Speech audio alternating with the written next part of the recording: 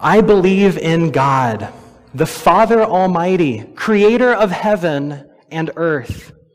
I believe in Jesus Christ, his only Son, our Lord. He was conceived by the power of the Holy Spirit and born of the Virgin Mary. He suffered under Pontius Pilate, was crucified, died, and was buried. He descended to the dead. But on the third day, he rose again. He is risen. He is risen indeed. Amen. Most of you know that Caitlin and I recently moved into a new home. And one of the difficult things about moving into a new place is kind of getting everything set up and arranging your space. And because the layout of our home now is quite a bit different than the home we lived in before, it was especially challenging to kind of figure out, man, where do we put stuff? How do we arrange things? I had a particularly difficult time arranging the room that I use as a study. You know, originally I kind of had this idea, all right, the bookshelves are going to go over here, the desk will go over here, I'll put kind of my piano, keyboard, and guitar here, and, kind of have everything in that room. But I kind of got it set up like that, and it was just completely off balance. The bookshelf wall was just looming, and everything else felt really sparse and strange. So we shuffled things around and tried to figure it out. Eventually put the desk in the middle, bookshelf on either side of the desk, and it kind of balanced everything out. And, this kind of makes sense. All right. And that makes sense. The desk right there in the middle, because that's the place where I go, place where I sit, kind of just this centerpiece of the room. And so we're very familiar with this concept when it comes to arranging things or to design, right? Balance is key. And whatever is most important, you put in the middle, right? You put right there in the center. So if you're designing a birthday cake, well, you put the words happy birthday right in the middle, right? You don't put them on the side of the cake, or you put them right in the middle. If you're designing a flyer, you put the name of the event or the thing you're trying to spread the word about right in the middle so that people see it, right? If you're arranging a room, you put the most important piece in the middle. Right, this just makes sense, right? We understand this idea, and this is exactly what the early church had in mind when they formed the words of the Apostles' Creed. You can click the next. This is just an image from the book that we have of the Apostles' Creed, and you'll see that right in the middle, they put the most important part. On the third day, he rose again, right at the center of this whole thing. This is the centerpiece of Christian faith. This is what everything in the creed so far has been building toward. And this is what everything that follows flows from. Jesus is alive. This is the good news. This is the good news. The prayer that Jesus taught us to pray, that we prayed together just a moment ago, is true. God's kingdom has come. His will is being done on earth as in heaven. Death is being undone. The King is alive. And he reigns. He is risen. So let's read this account together. If you have your Bible and you want to follow along, we'll be reading from Luke chapter 24 this morning. Luke chapter 24. This is Luke's account of the resurrection. We'll be reading verses 1 through 12. Hear the word of the Lord. On the first day of the week, at early dawn, they, the women, came to the tomb, taking the spices that they had prepared. They found the stone rolled away from the tomb. But when they went in, they did not find the body. And while they were perplexed about this, suddenly 2 men in dazzling clothes stood beside them. The women were terrified and bowed their faces to the ground. But the men said to them, "Why do you look for the living among the dead? He is not here. He has risen. Remember how he told you while he was still in Galilee that the Son of Man must be handed over to sinners and be crucified, and on the 3rd day rise again." And then they remembered his words. And returning from the tomb, they told all this to the 11 and to all the rest. Now it was Mary Magdalene, Joanna, Mary the mother of James, and the other women with them who told this to the apostles. But these words seemed to them an idle tale. They did not believe them.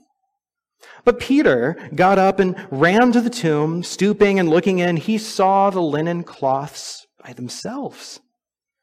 And then he went home, amazed at what had happened. This is the word of God for the people of God. Amen. Let's pray. Oh Lord, we thank you for this day. We thank you for the gift of life. You are alive.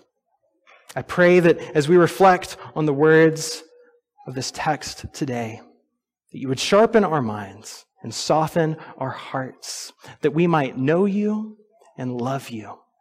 We pray this in Jesus' name. Amen. Amen. So as we begin to reflect on this text and enter this story, I want to take a moment and just consider the raw experience of Easter.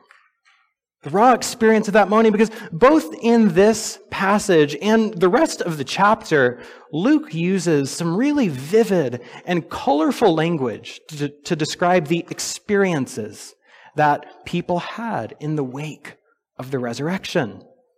I mean, look at some of the words that we've just read in this passage. The women were perplexed and terrified. And then they remember and return to tell what they've seen. The apostles at first are dismissive and doubting, but then Peter is amazed at what he finds. And all of these wild emotions after the shock and the grief of Friday and Saturday. What a whirlwind of experience, right? And so as we consider this together today, I want to ask this question. Where do you fit in this story? Where are we in the midst of all of this? What does this news of resurrection strike in us today? And so there really are 2 scenes in this passage that we've read. In the first scene, the angels share this news of resurrection with the women. And then in the second scene, the women share this news of resurrection with the others. And so let's consider each one of these and where we fit into this story. So the first one, the passage begins early on the first day of the week. The women come to the tomb in order to tend to Jesus' body that they assume is still laying there. Because though they can no longer follow him in life, perhaps they can care for him in death. So they seek a way to do this. But when they arrive, something is amiss. Something's not quite right. The stone is rolled away. And when they enter, the body is missing. And when they see this, it says they are perplexed. Just imagine how disorienting this experience must be. I mean, they are still reeling from the shock and the horror of the crucifixion, the silence and grief of Saturday. I'm sure they are just looking for some means of closure, some way to put to rest their own restless and anxious hearts by tending to Jesus' body. Their care for Jesus is undoubtedly also a means of coping with everything that's happened.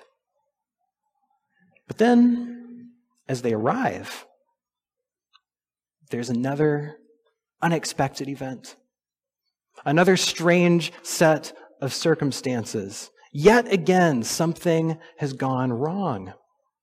Because first, their Lord had died. And now, he's disappeared. I mean, what was bad seems to have gotten worse. What are we to do? So they were perplexed.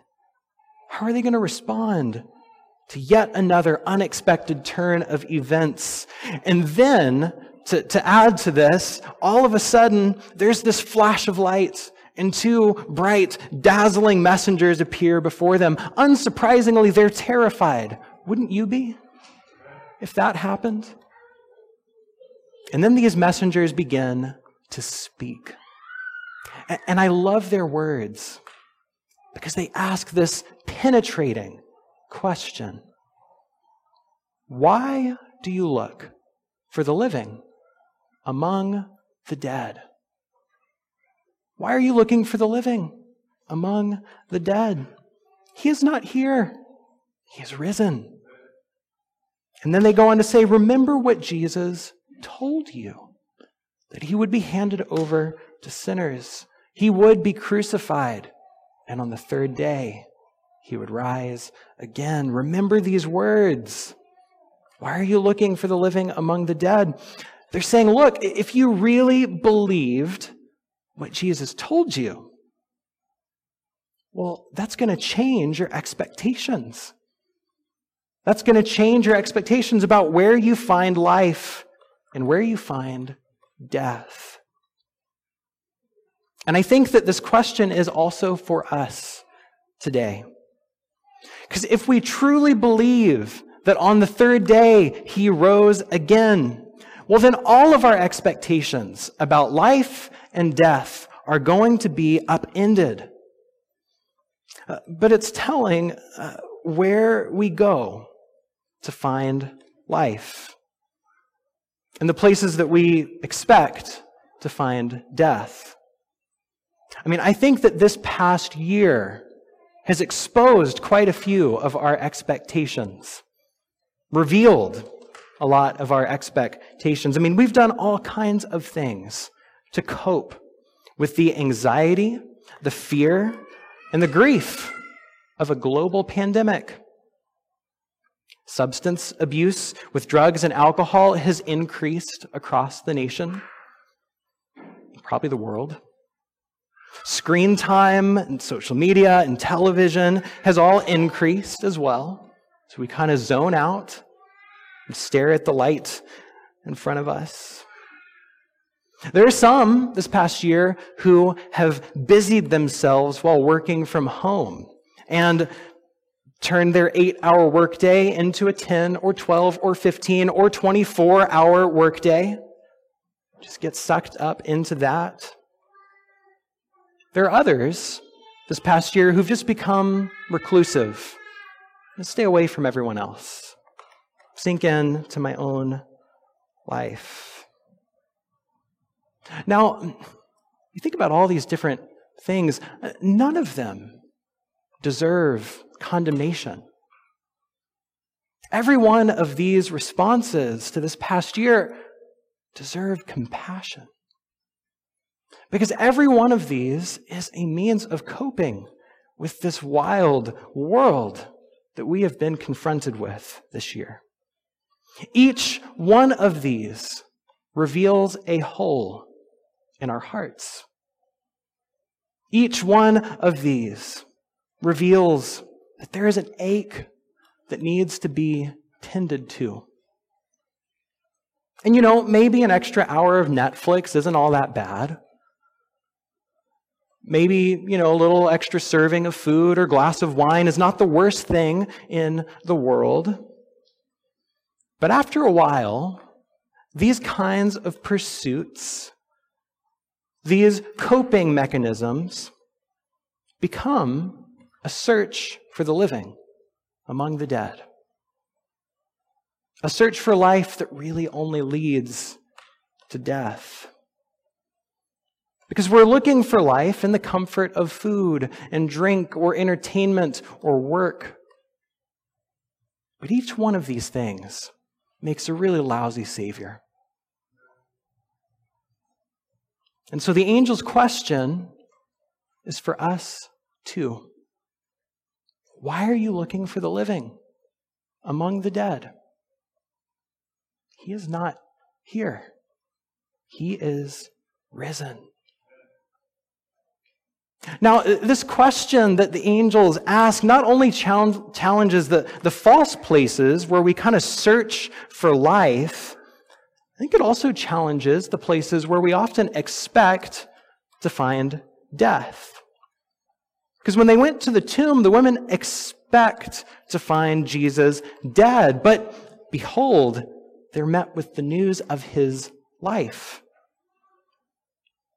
And so I wonder, what are the places where you expect to find death, but might just be surprised by life when you enter those places? This might be different for different people. Some of you busybodies, because you think that being still is probably as good as being dead. Some of you have had that experience, but I want to challenge you. Try to be still. Be still and know that I am God. Right? You might just be surprised that there is life in the midst of stillness. There can be life in the midst of silence. Even in the solitude of this past year, life can be found.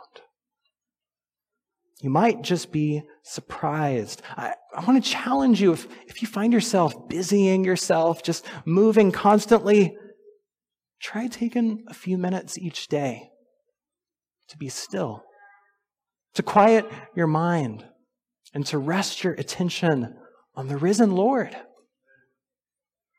Life just might surprise you in the place that you expect death. Now, others of you are introverts, right? And interacting with other people is what feels like a kind of painful death. Some of you have had that experience, but my challenge to you is to try reaching out, interacting with someone, because where two or more are gathered, there Christ is among them. Right? You might just be surprised by life and extending yourself to others. So maybe strike up a conversation. Reach out to someone, whether a longtime friend who crosses your mind or a stranger 6 feet in front of you, hopefully in the grocery store, right? Say hello. You might just be surprised at a spark of life where you may expect death. And I think for a lot of culture, church itself seems like a dying thing. Religion is dead, churches are dying, and COVID in many ways has just given a lot of people an excuse to quietly exit out the back door. But man, surprising things happen when a ragtag bunch of people gather together with crackers and juice and read a bunch of words from an old book. Surprising things happen. And what seems like might be just a dead ritual becomes the source of life as we experience the living God, the risen Lord, the Spirit of life together. And so this question that the angels pose is for us too.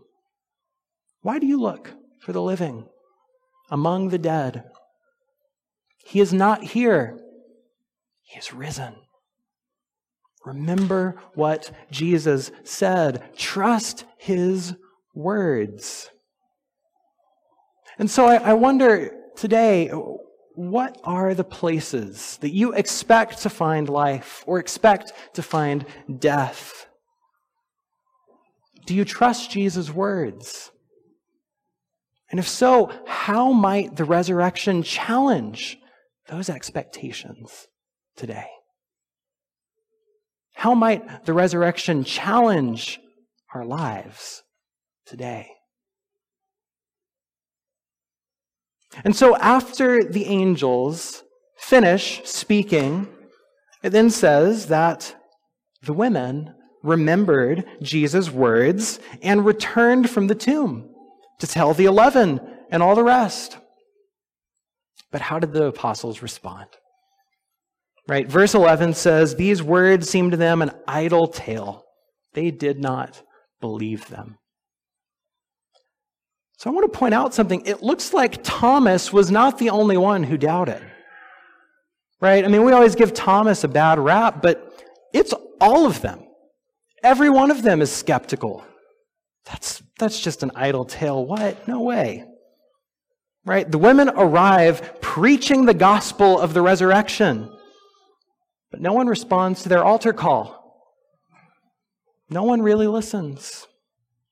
They are dismissed. They are disbelieved.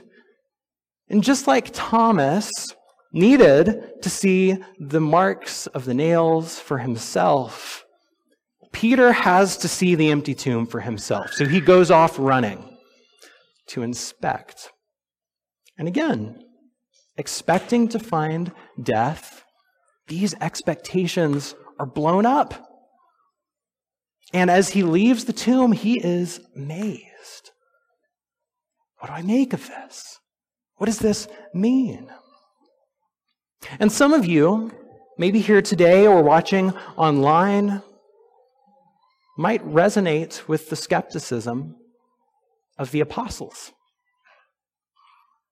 Maybe you're curious about Jesus, you're interested in Jesus, but a lot of this stuff just feels kind of like idle tales. And if that's you, you're not alone. Because before Peter preached at Pentecost, he doubted the resurrection. Before Paul became one of the foremost church planters, he was an adamant church persecutor. But listen, between Peter's doubt and his preaching, or for Paul, between Paul's persecution and proclamation, something happened. Something happened to transform these guys' lives. And that something is the experience of the risen Lord. So if you have your doubts, that's all right. That's fine. If you're skeptical, that's okay. But don't just dismiss it. Don't just write all of this stuff off. Come, inspect the tomb for yourself. Get connected to this strange community called the church. You might just be surprised at what you find. Because maybe you think it's death, but life appears. Your life might just be transformed. And ultimately, this is true of all of us. This is true of every last one of us, whether you're unsure about Jesus or you've grown up following him your entire life. The resurrection is meant to constantly surprise and transform us. We are meant to constantly be perplexed and shocked and amazed at this truth. He is risen. And so I just want to come back to the words of the creed that we've been considering together. And I want to tell you all plainly, this is true. These words are true. You can hit the next slide. We're going to just look at this one more time together. These words are true. Maybe you've heard it all so many times that it no longer feels perplexing or terrifying or amazing, but all of this is absolutely true. Jesus, God's own Son, really was born. He really did take on flesh and dwell among us on earth. He really did suffer under Pontius Pilate. He really was beaten and bruised and nailed to a cross where he really did die and descend to the dead. His body really was buried. All of this really happened. But then, on the third day, Jesus really did rise again. This is true. This is true of the world. This really did happen. The kingdom of God has come to earth. God's will is being done on earth as in heaven. This prayer that we pray, we're joining in what God has already started doing. This is true. The resurrection stands at the center of our faith, and it stands at the center of human history, just as it stands at the center of this creed. Everything in the creed has led up to this moment. He is risen. And everything that follows flows from this truth. It is because of the resurrection that Jesus could ascend to heaven and be seated at the right hand of the Father. It's because of the resurrection that he will come again to judge the living and the dead. It's because of the resurrection that the Holy Spirit fills our lives. It's because of the resurrection that there is a holy church, a communion of saints. It's because of the resurrection that sins can be forgiven. And it's because of Jesus' resurrection that we too will be resurrected one day and live life everlasting. All of this is true. This is at the center of our faith. Just as Kelly said this morning, the resurrection is the hinge of history. Do you believe this? Let your expectations be challenged. And like the women, go and share this news with everyone that has an ear. Let it be known Jesus is alive, regardless of whether they think it's an idle tale or not. Death has been defeated. Jesus is alive. This is true, and it changes everything. He is risen. He is risen indeed. Amen.